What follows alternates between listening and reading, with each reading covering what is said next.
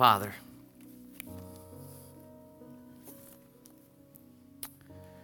we need you this morning more than ever, God. We thank you for the words that we were able to just cry out to you. God, you are so good.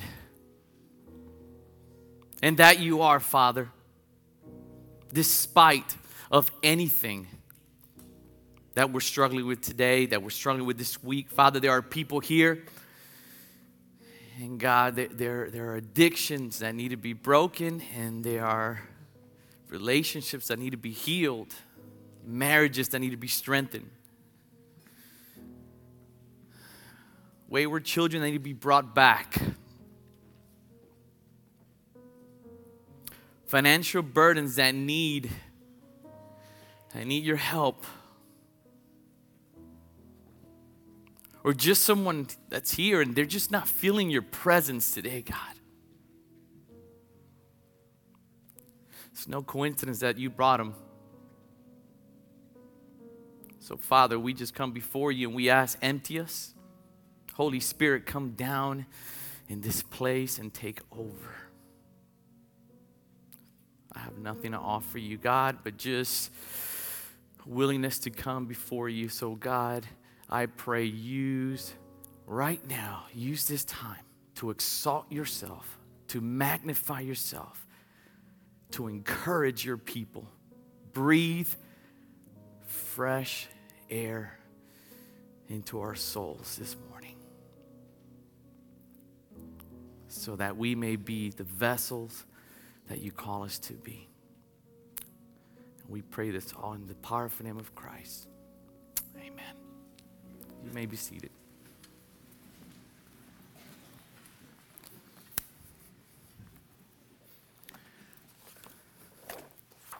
Priscilla, you can stay up here if you want. That's fine.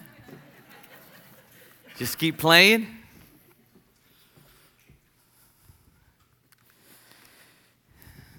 I'm going to take you back a few years. It's 3 a.m., August 24th, 1992. And I remember my parents rushing into our bedroom, and I awake to the sound of my parents yelling, "Get in our bedroom closet now." 4 boys in one bedroom jump out of the bed, and we run into my parents' closet. And in a small closet with a mattress over our heads is where 8 of us, my parents, the 4 boys, and my grandparents, will spend the next most horrific and frightening 5 hours of our existence. I was 14 years old then, and I can still remember to this day, I can hear the roar of the winds. I can hear the sounds of the glass breaking, the roof tearing apart. I can still remember in that little closet leaning against the wall, and the walls rocking you back and forth, and water rushing in from the baseboards, underneath the baseboards. And then I look at Dad, and Dad is holding the door as hard as he can. He's holding the door, and he looks at my mom, and I'll never forget that look. Because he looks at my mom, and he shakes his head, and his face went from shock to doubt to hopelessness. It was just a matter of time before the walls of that little closet would be coming off. And I remember making this covenant, because that's what you do. You make a covenant with God, right? So I remember my family making a covenant to a God we didn't believe. And we try to make a covenant by telling him, if you save us from here, God, if you just keep us safe, keep us alive, we will worship you for the rest of our lives. Only to find ourselves later breaking that commitment over and over and over again.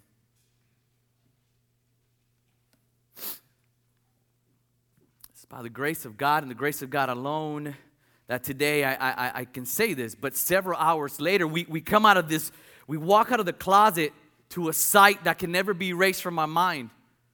As I walk into the closet and I look up, sections of the roof were gone. Walls that were standing at one point were no longer there. What we used to call our home was now a house that was split in half. But what took our knees from under us with great weeping was the sight when you walk out of this closet and your bedroom wall and windows are gone, and what you see is endless miles of destruction. Endless miles of a flattened city, a city in great trouble and disgrace. Hurricane Andrew, I was a part of that, and it struck the city of Miami as a Category 5. I think Richard might have mentioned some of these hurricanes some time ago, but as a Category 5, it permanently impacted the lives of those that lived there. The days and the weeks and the months that followed were hard and painful times, let me tell you. There were endless hours we spent clearing out debris, sorting out through things, fixing, trying to salvage anything that we could. Many hours of counseling, emotional counseling provided by neighboring county schools for parents, for students, and many tears that were shed, hopeless tears that were shed, as we would say, will we ever have a normal life again? It would take many resources in a community deeply broken over their condition to rebuild their city. Today, almost 27 years later, the city of Miami has physically been rebuilt and the damage of that August morning. But this morning I want to take you back even further than 1992. And I want to look at another city that was found in ruins, a city that was in trouble and in disgrace. The more I study and prepare for this message, the more intrigued and the more my eyes were opened to God's theology of the city. And I started realizing cities are a part of God's strategic plan to reach the ends of the earth. In fact, it's really a storyline of the Bible. If we go back, we can see that everything began in the Garden of Eden. And it was a beautiful place, and God said, Adam and Eve, you go and multiply, and you go make lots of babies. And go fill and rule over the earth and the city and make my name great among the earth. And so the storyline continues as we see God's strategic heart for the city beginning from the beginning. But then we see that it was temporarily lost due to sin. And after Eden was temporarily lost due to sin, God chose to dwell among his people. And originally, it was in the wilderness, out in the desert, in a tent called the tabernacle. And if you remember back in Old Testament, around the tabernacle were cities of tents that would surround the tabernacle where people would come and worship the Lord. Later, God will move his dwelling place out of the city of tents, out of the tabernacle, and into a city called Jerusalem. Now, Jerusalem is mentioned almost 1,000 times in Scripture. And scholars have translated the word Jerusalem to a piece of God, city of God, peace, possession of peace. It's the city of God's peace. It's where God would choose, or where God chose to set up his dwelling place in this city, and where the people of God would come and be a display to the nations of what a transformed life and a transformed city by God is to look like. Then we jump right ahead into the New Testament, and we look at Matthew chapter 5 when Jesus is talking, and he's saying, you, my followers, you are now the city of God. A city on a hill, you're the lamp, you're the light of God to reveal the person of Jesus to the nations. Whole point, God has a sovereign, beautiful plan for us and for the city of Spartanburg. And we are to be the city of God in the city of Spartanburg. But we have a major challenge ahead of us. Doesn't take much to just look around and see that because of the fall, we're under sin in the city. This is a place that is broken and restless. This is a place with sexual deviancy, and a place where the consequences of sin abounds in addictions and crime and poverty and hunger and so on. And the reality is that we see families feel the weight of that brokenness. Marriages feeling the weight of that brokenness. Our school systems feeling the weight of that brokenness. Our foster system feeling the weight of that brokenness. We are all feeling the weight of this brokenness. So yes, Hope Point, yes, we need to be aware, we need to be compassionate and missionally engaged in helping with human brokenness in our city. But we need to understand that our main objective as a church is not to fix poverty. Our main objective as a church is not to fix homelessness or hunger or crime or drug addiction. Our main objective as a church in the city of God is to be a display of His splendor and declare the greatness of Jesus Christ.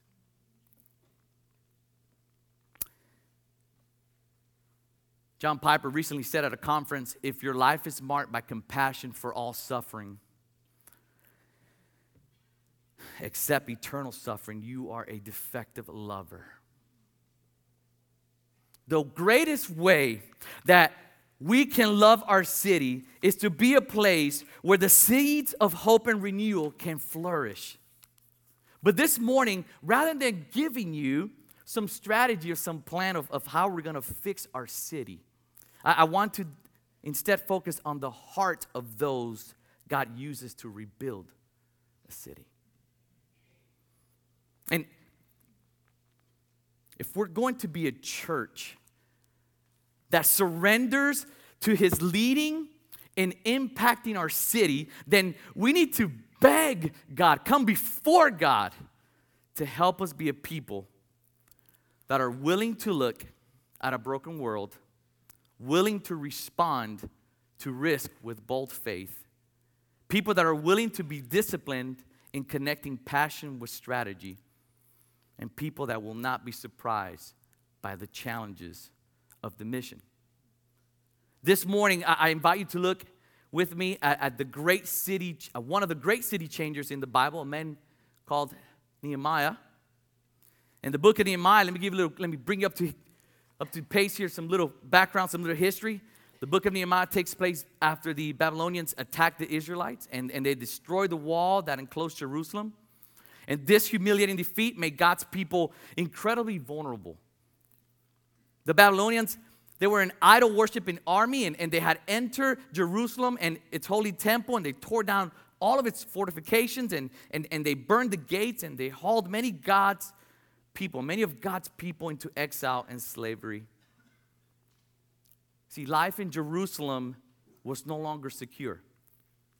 God's people could not worship together, and the handful who remained lived in shame and poverty. The situation seemed hopeless. Now here comes Nehemiah, and Nehemiah was just a normal working man, just like you, working person, just like you. He's not a priest, he's not some sort of pastor, he's not a professional paid servant of the Lord. This is a normal working man who happens to be a man full of God. And although he's not mentioned in the New Testament, he may be one of the greatest leaders of the Bible.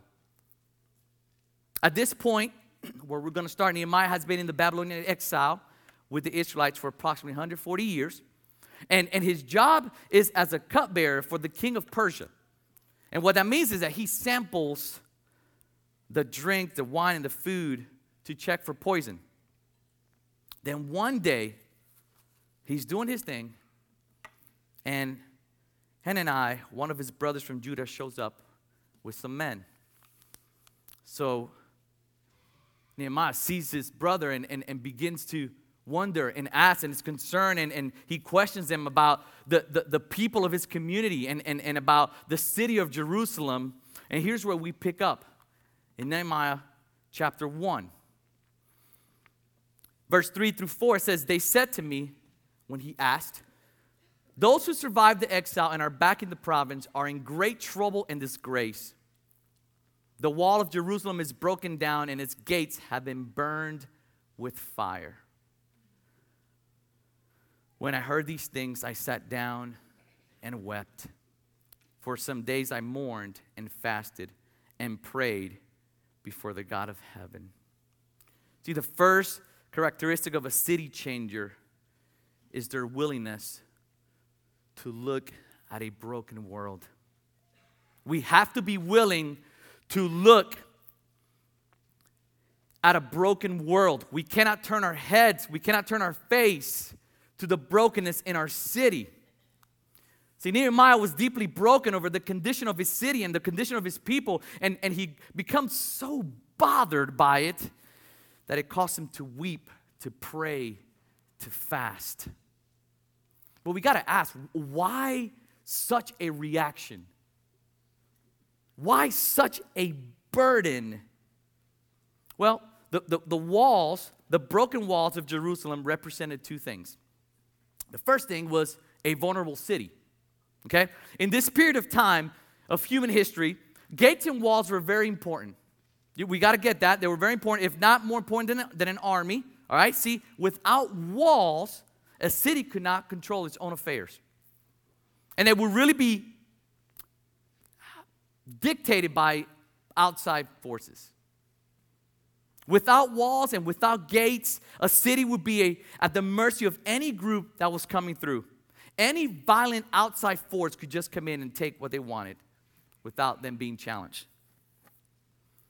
Proverbs 25:28 tells us, a man without self-control is like a city broken into and left without walls. They can't control their own affairs and unfortunately left in the hands of others. See, this is kind of hard for us to comprehend. This is kind of hard for us to get and wrap our hands around.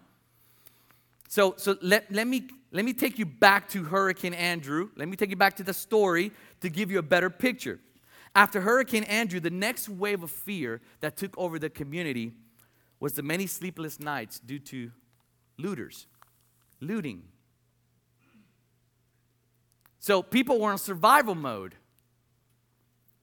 You had no protection. Phone lines were down. Cell phones were not popular. So what that meant was there was no 911 to call. If you heard someone in your house, whatever was left of your home that you were trying to protect, it was up to you.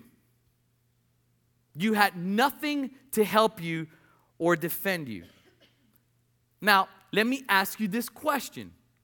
Put yourself in that scenario. Put yourself in a city without wall, without protection.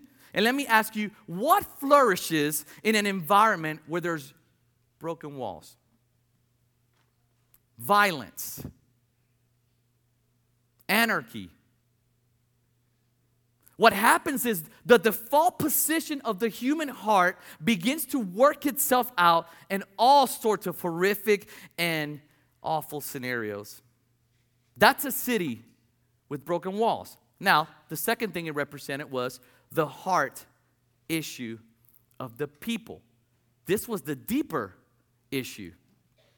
Nehemiah knew that the fractured state of Jerusalem was not the way it was supposed to be, and brokenness became the status quo for over 140 years there. And in verse 5 through 11, he begins to pour his heart out in confession to God, and we see in the next verse, in verses 6 and 7, says, I confess the sins I confess the sins we Israelites, including myself and my father's family, have committed against you. We have acted very wickedly toward you. We have not obeyed the commands, decrees, and laws you gave your servant Moses. This is important because Nehemiah stepped into the grief and into the pain and into the hurt of Jerusalem's shame and made a heartfelt confession before God. He repented for his sin, his family's sin, the sin of the city. He owned it. He said, I've contributed to the condition of our city. Trust me, Miami, Florida, the city and the county I lived in at the age of 14 was pretty much a pagan place. And I can say that because I roamed those streets. I played in those streets. I knew most of my neighbors. And I contributed to the darkness of 122nd Avenue in Miami. Nehemiah owned the condition of his city. But why? We've got to keep asking the why. Why? See, Nehemiah recognized that biblically, the biblical reality that people needed to be restored before the city could be rebuilt. I'll say that again. The reason why the heart issue was such a burden for him, the reason why he went to confession before God was because he recognized the biblical reality that people needed to be restored before the city can be rebuilt. People themselves had to be changed before Jerusalem could be fixed. See, a broken wall reflected the condition of their relationship with God. It represented their lack of desire to change their brokenness. God wanted a rebuilt city and rebuilt lives, but they were content with a broken city and broken lives.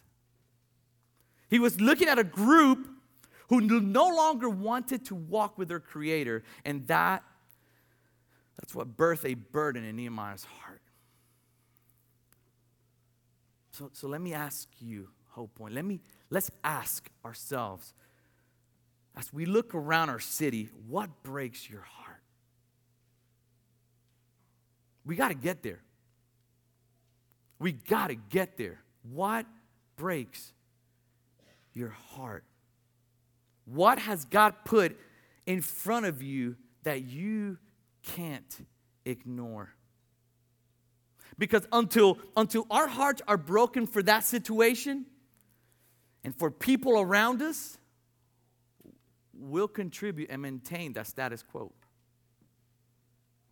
We need to be people that are willing to look and be burdened over our broken world.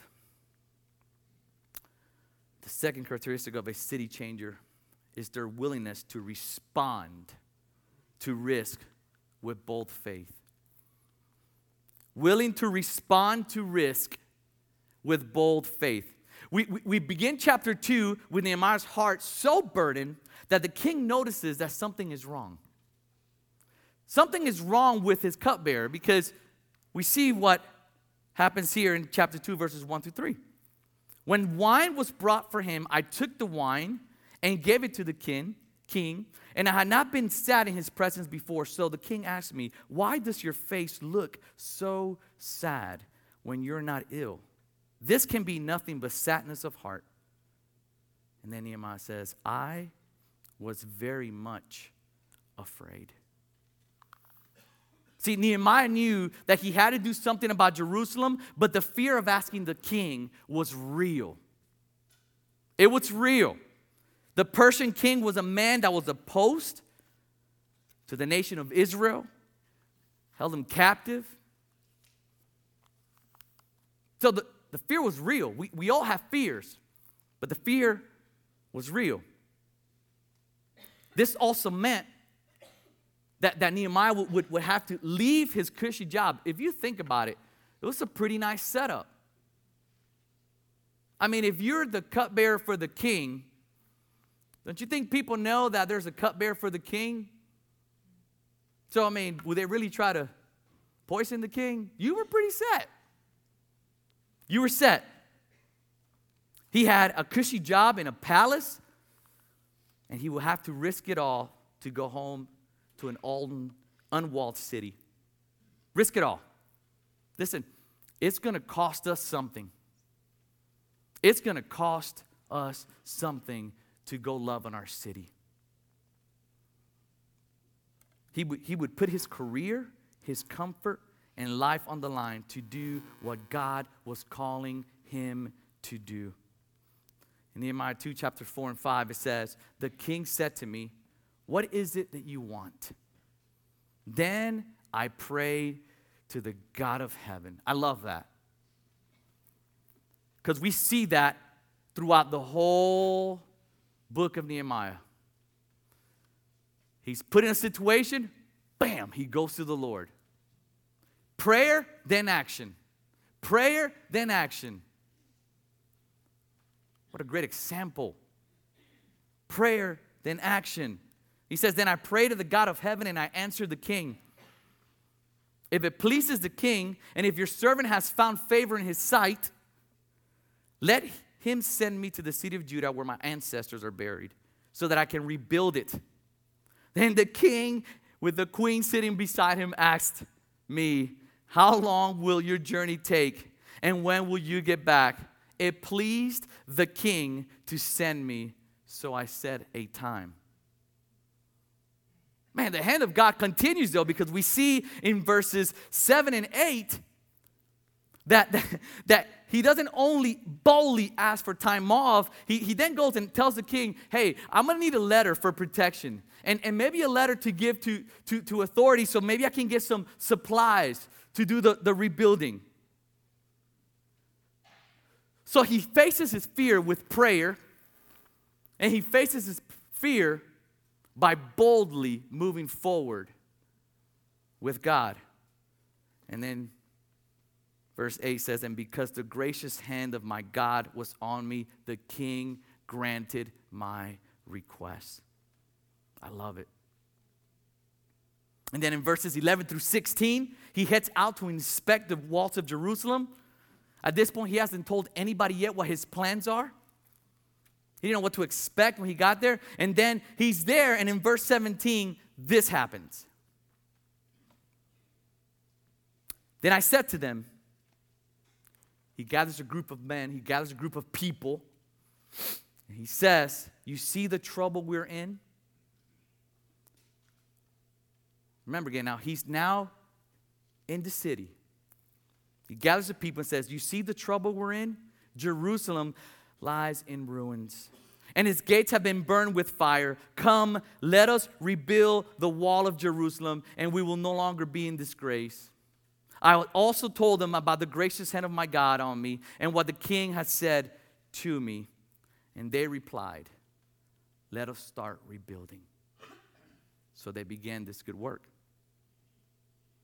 Whole point, what do you do when God places a massive burden in your heart? We get bold with God and we get bold with men. When God places a burden in our heart, we get bold with God and we claim who we are and whose we are, and we get bold with men. Nehemiah prayed and then he acted and found help in unlikely places. Just at the right time, at the right moment, the king personally just said, you have my permission for this trip. And I'm going to provide the resources for you. God had perfectly positioned Nehemiah to make a difference. It was the sovereign hand of God. Nehemiah could have said, you know what? I prayed about it. Now God will do it. Let go and let God. I see the problem. I'm going to pray about it. God, you're in control. Man, I hate that happened. We'll pray about it. Nehemiah said, I'm praying and I'm going. I'm praying and I'm going. When God says go, we get bold with God and we'll get bold with people. God could have handled the work on his own. God didn't need Nehemiah. God doesn't need us. God could handle the work on his own, but he chooses to work through our obedience. Look at Proverbs 16:3. Commit to the Lord whatever you do, and he will establish your plans. God establishes the plans of doers. I love what Hudson Taylor said. He said, God's work done in God's way will never lack God's supply. We've seen that one before. but it's just juicy. I mean, it's just good. God's work done in God's way will never lack God's supply. If we're going to be city changers in Spartanburg, we must be willing to respond to risk with bold faith. Which leads us to number 3. We must be willing to be disciplined in connecting passion with strategy. Listen, we're not designed to bear burdens alone. We're not. That's why every time you've been hearing us talk to you about community, life groups, community groups, we are not designed to bear the burdens of our city alone. That is another reason why we partner with so many different local ministries in Spartanburg. 15 different local ministries that we partner doing different things because we're not called to carry the burden of the city alone. And we see the brokenness in this world. When we see it, the solutions may seem overwhelming. And the reason why is because a God-sized vision is simply too big for just one of us. It's too big. God gave Nehemiah a desire to see Jerusalem's wall rebuilt, but Nehemiah did not complete the task on his own. He didn't. When we start chapter 3 of Nehemiah, what we see is chapter 3 consists of 32 verses, and in those 32 verses, there's a list of 43 different groups of people that helped build and complete the wall. Some historians recorded the wall to be 15 feet thick and perhaps 12 feet high. Rebuilding the wall was a big job, and the way the people came together to rebuild that wall is a great example for how the church was designed to function. Some completed large portions, others completed small repairs, but everyone shared the burden in some way. This is the example that we must emulate in our city. But once again, the church's primary role is not to beautify the city by seeing what we can do to patch it. That's not our call. Our main objective is to preach the gospel to a dying and hopeless city. Effective gospel preaching is explaining with our words what we demonstrate with our lives. I love the way, once again, John Piper says it. People only see Jesus in us if they hear about him from us. There is no gospel without words. We want our city to be one of joy, just as Nehemiah did. He wanted to help realize the promise of Jeremiah 33:9, where God says, "Then this city will bring me renown, joy, praise, and honor before all nations on earth that hear of all the good things I do for it. And they will be in awe and will tremble at the abundant prosperity and peace I provide for it." Listen, that is the ultimate outcome of rebuilding work. That is the ultimate outcome of God bringing his people together for the purpose of rebuilding his city. The ultimate outcome is God glorified and his name magnified and the nation seeing and praising him. That is why we come together. Leads us to number 4 and our final characteristics. It says, will not be surprised. So city changers will not be surprised by the challenges to the mission. I love this. City changers will not be surprised by the challenges to the mission. Submission to God's calling. Submission to his calling. If we're going to submit to his calling, begins with a renewed emphasis on the great urgency of God's plan for the world. But why is it so urgent? Why? Why is it so urgent? And the reason it's urgent is because it's an infinite importance. You heard Richard mention this, and he had a great quote that I stole from him. Because the urgency comes from infinite importance. And he said, I hope I got it right, if Jesus is not the Son of God, then it is unimportant to obey anything he said. But if Jesus is the Son of God, then it is infinitely important to obey everything he said. We must constantly remind ourselves of the fact that we live in a world laced with hopelessness and overwhelmed by godlessness. That's the reality. It's a world of distraction, a world of deceit. But even more alarming than that, it's a world with intentional attempts to pervert the church into being passive recipients of grace that has no impact in its surrounding. It does a great job of pulling us away from our purpose, our God-given purpose. Listen, if we want to make a difference for his kingdom, if we're going to surrender to make a difference for his kingdom, when he moves us to a new location, if we believe that, if we're going to say it, then be ready because opposition will come.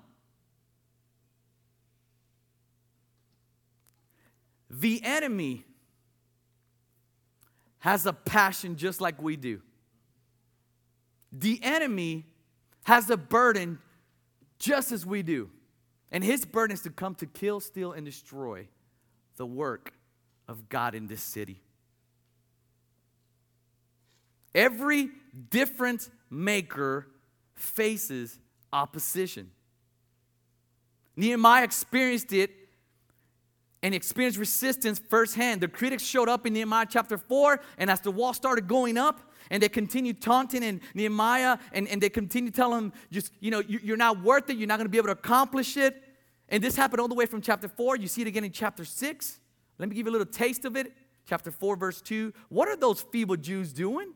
Will they restore their wall? Here's the enemy, the voice of the enemy. Will they restore their wall? Will they offer sacrifices? Will they finish in a day?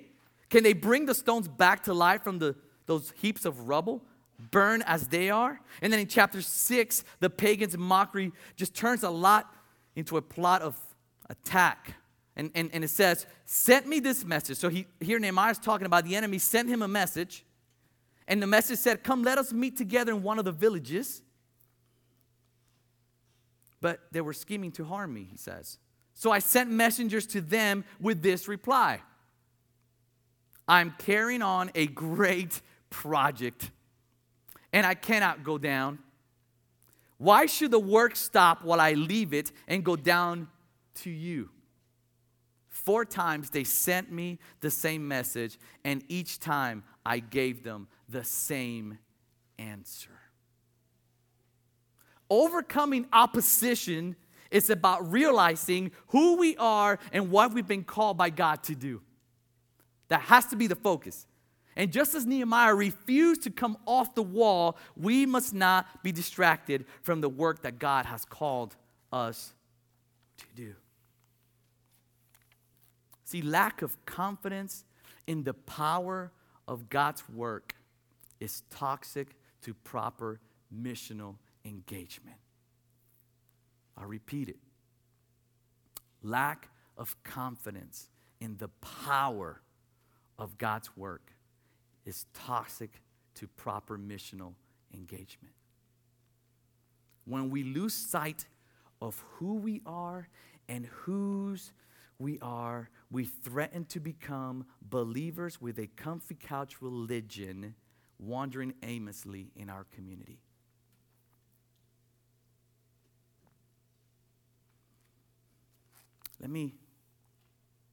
I'll land the plane and wrap it up here. And let me encourage you by reminding you that what God has done in the past is essential to what He'll do in the future. And when God gives you a burden over something, it's because He wants you to be a part of the solution. So let me ask myself, Hope Point, what breaks your heart over the condition of your city. Listen, I completely understand that not everyone is going to play the same role when it comes to reaching our city. But you each have a role. We all have a role in this as the body of Christ. The roles look different, but we've been assigned a role. And if you're here today and you're like, Ronnie, I just don't have that burden. Not because you don't want it, just like, I want it, I just don't know how to. Don't feel guilty about that. This is not a message to guilt you into a burden. God bears the burden. All we're calling you to do, all God is calling us to do is to look, be willing to look at the condition of a broken world. All He's calling us to do is that when we see it, maybe we run to Him and pray and say, God, this is not right. This is not the way you wanted it. What do you want me to do about it? What's my role? What's my part as the body of Christ? And when God speaks, be willing to respond to the risk with bold faith. That's what we're called to do. And when you take that step, our job as a church, my job as your missions pastor is I want to be able to provide platforms of engagement where you can strategically be disciplined in connecting passion with that strategy. That's what I like to do. Ask, how can I get involved? How can I get involved? And then finally, as we continue to grow and as we continue to step in faith and as we continue to trust God, pray and trust, I believe God will equip us not to be surprised by the challenges of the mission. Listen, our desire is to grow and equip you in how we as a church can be the paint that makes the invisible Christ visible in our city. And one of the ways that we do that is through one of our local partnerships here. One of the ways that you can step forward in prayer is through the opportunity to engage with Sidewalk Hope Ministry. Let's watch this video, and then I'll tell you a little bit about it. Hi, this is Chip from Sidewalk Hope, and we are out here this morning at Barksdale Apartments. And this is our newest site, and we are so excited about starting here. We'll be coming out here on Mondays at 4 o'clock, and we would just love for you to be a part. Come in on the ground floor and work with us. It is so exciting to see the children on the first few months, especially when you start a new site, and we really could use your help. There's so many apartments that we need to visit, and there's so many children here who don't have a way to go to church, and we'll be bringing church here so that they can experience God's love, they can hear Bible stories, they can be loved on, and just learn who they are in Christ. This is a great opportunity for Hope Point to really jump in and love this community. This apartment complex is right across, only 2 streets over from the new church building. So we'll be here before the church is here, and then that will be a great opportunity for people to come in and minister, because we would have already started building relationships with the children and their families here. Some of you may wonder what you would do if you came out as a volunteer. You would come out with us about 4 o'clock and help us get the children, encourage them to come, and you could sit on the tarp with the children if you're comfortable doing that. You could just help us with setup and breakdown. We always need help with that. We need help giving out prizes, giving out snacks, making their to-go snack bags. So there's endless things you can do to help us, and there's something for everybody. Jesus said to go and make disciples, and so if you would like to join in that, please just call me, come talk to me. We'll have a table in the back of the church where you can get more information and sign up.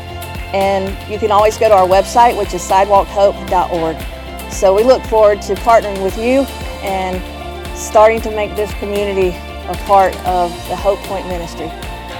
Thanks. That was cute, huh? Dean, you're a freak. That's awesome. He's so talented. Praise God.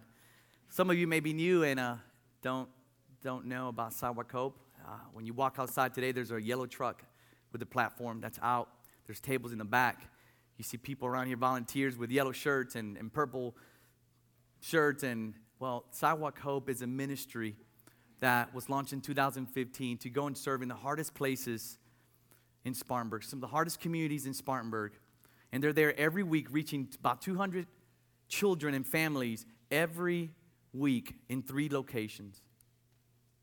And they're there, and they take the truck, and Chip Walters and her team of volunteers.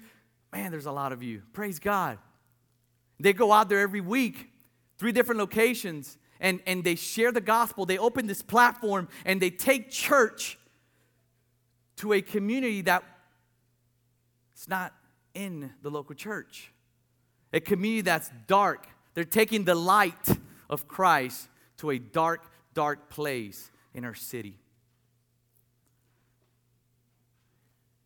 You have the opportunity to be involved. By the grace of God, in just a few months, He's going to be moving us and positioning us right by the community you heard, Barksdale.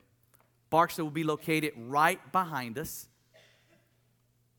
And it's an opportunity for us to be the city of God in the city of Spartanburg.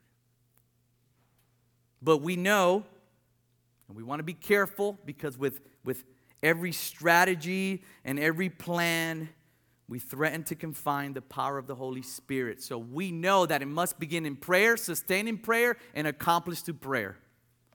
So what we're going to do is Saturday, February the 23rd at 10 a.m., if you would like to be a part of doing prayer walking through that new location that would be for us, Barksdale, you can meet us at the parking lot of the new building on Ashford Highway. And at 10 a.m., Chip and Walters and her team will be there, and they'll have instructions for us. And all we're doing is we're just going to prayer walk for a little bit and just claim the name of Christ through that community. After that, then the next step will be they're needing minimum of 12 people to be involved. There's different ways you can be involved. You can teach. You can go and love on the kids. You can set up. You heard it all in the video. You can provide meals for the discipleship classes. But on Monday, March the 11th, it was just changed. I think this says the 4th. But I was just told this morning that it's going to be the 11th.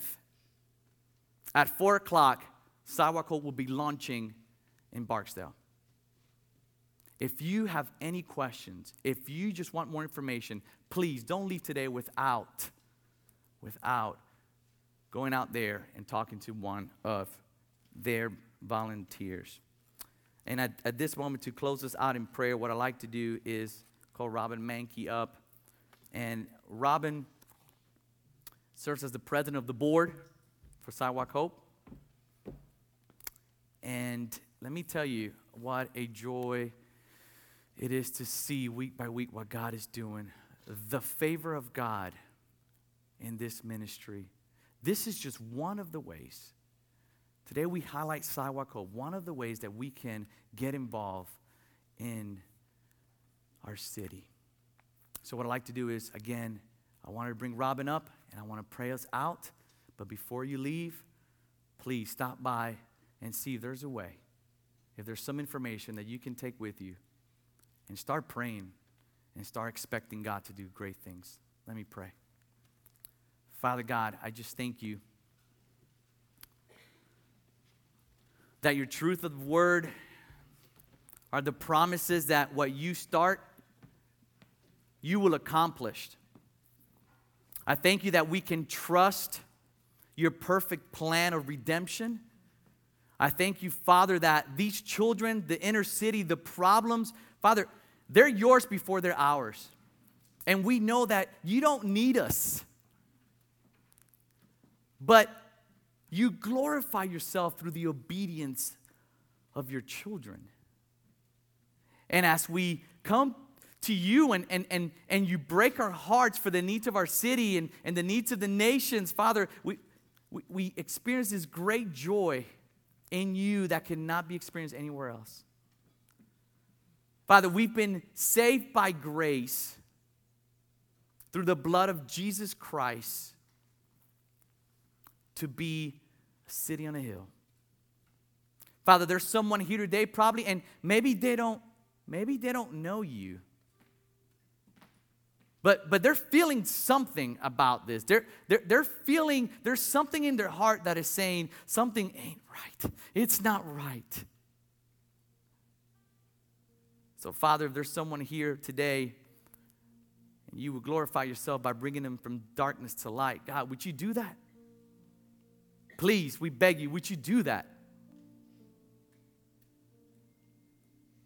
Father, I pray for these children that are being ministered through this ministry.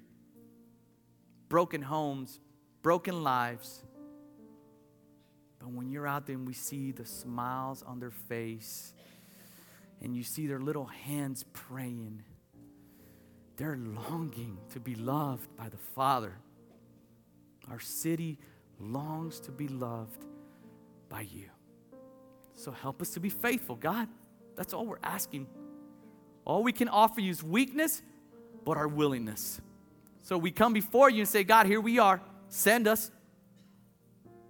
May we go and grieve so that we can pray, we can give, we can go so that people may come to know you, Father. And so often burdens, Father, are created right on sight. So if there's someone here that has never been involved and does not have that burden, oh, Father, remove the guilt. But move their feet into action. Father, thank you that you were willing to move yours for us. Now glorify yourself in Barksdale and with this church. We pray this in Jesus' name.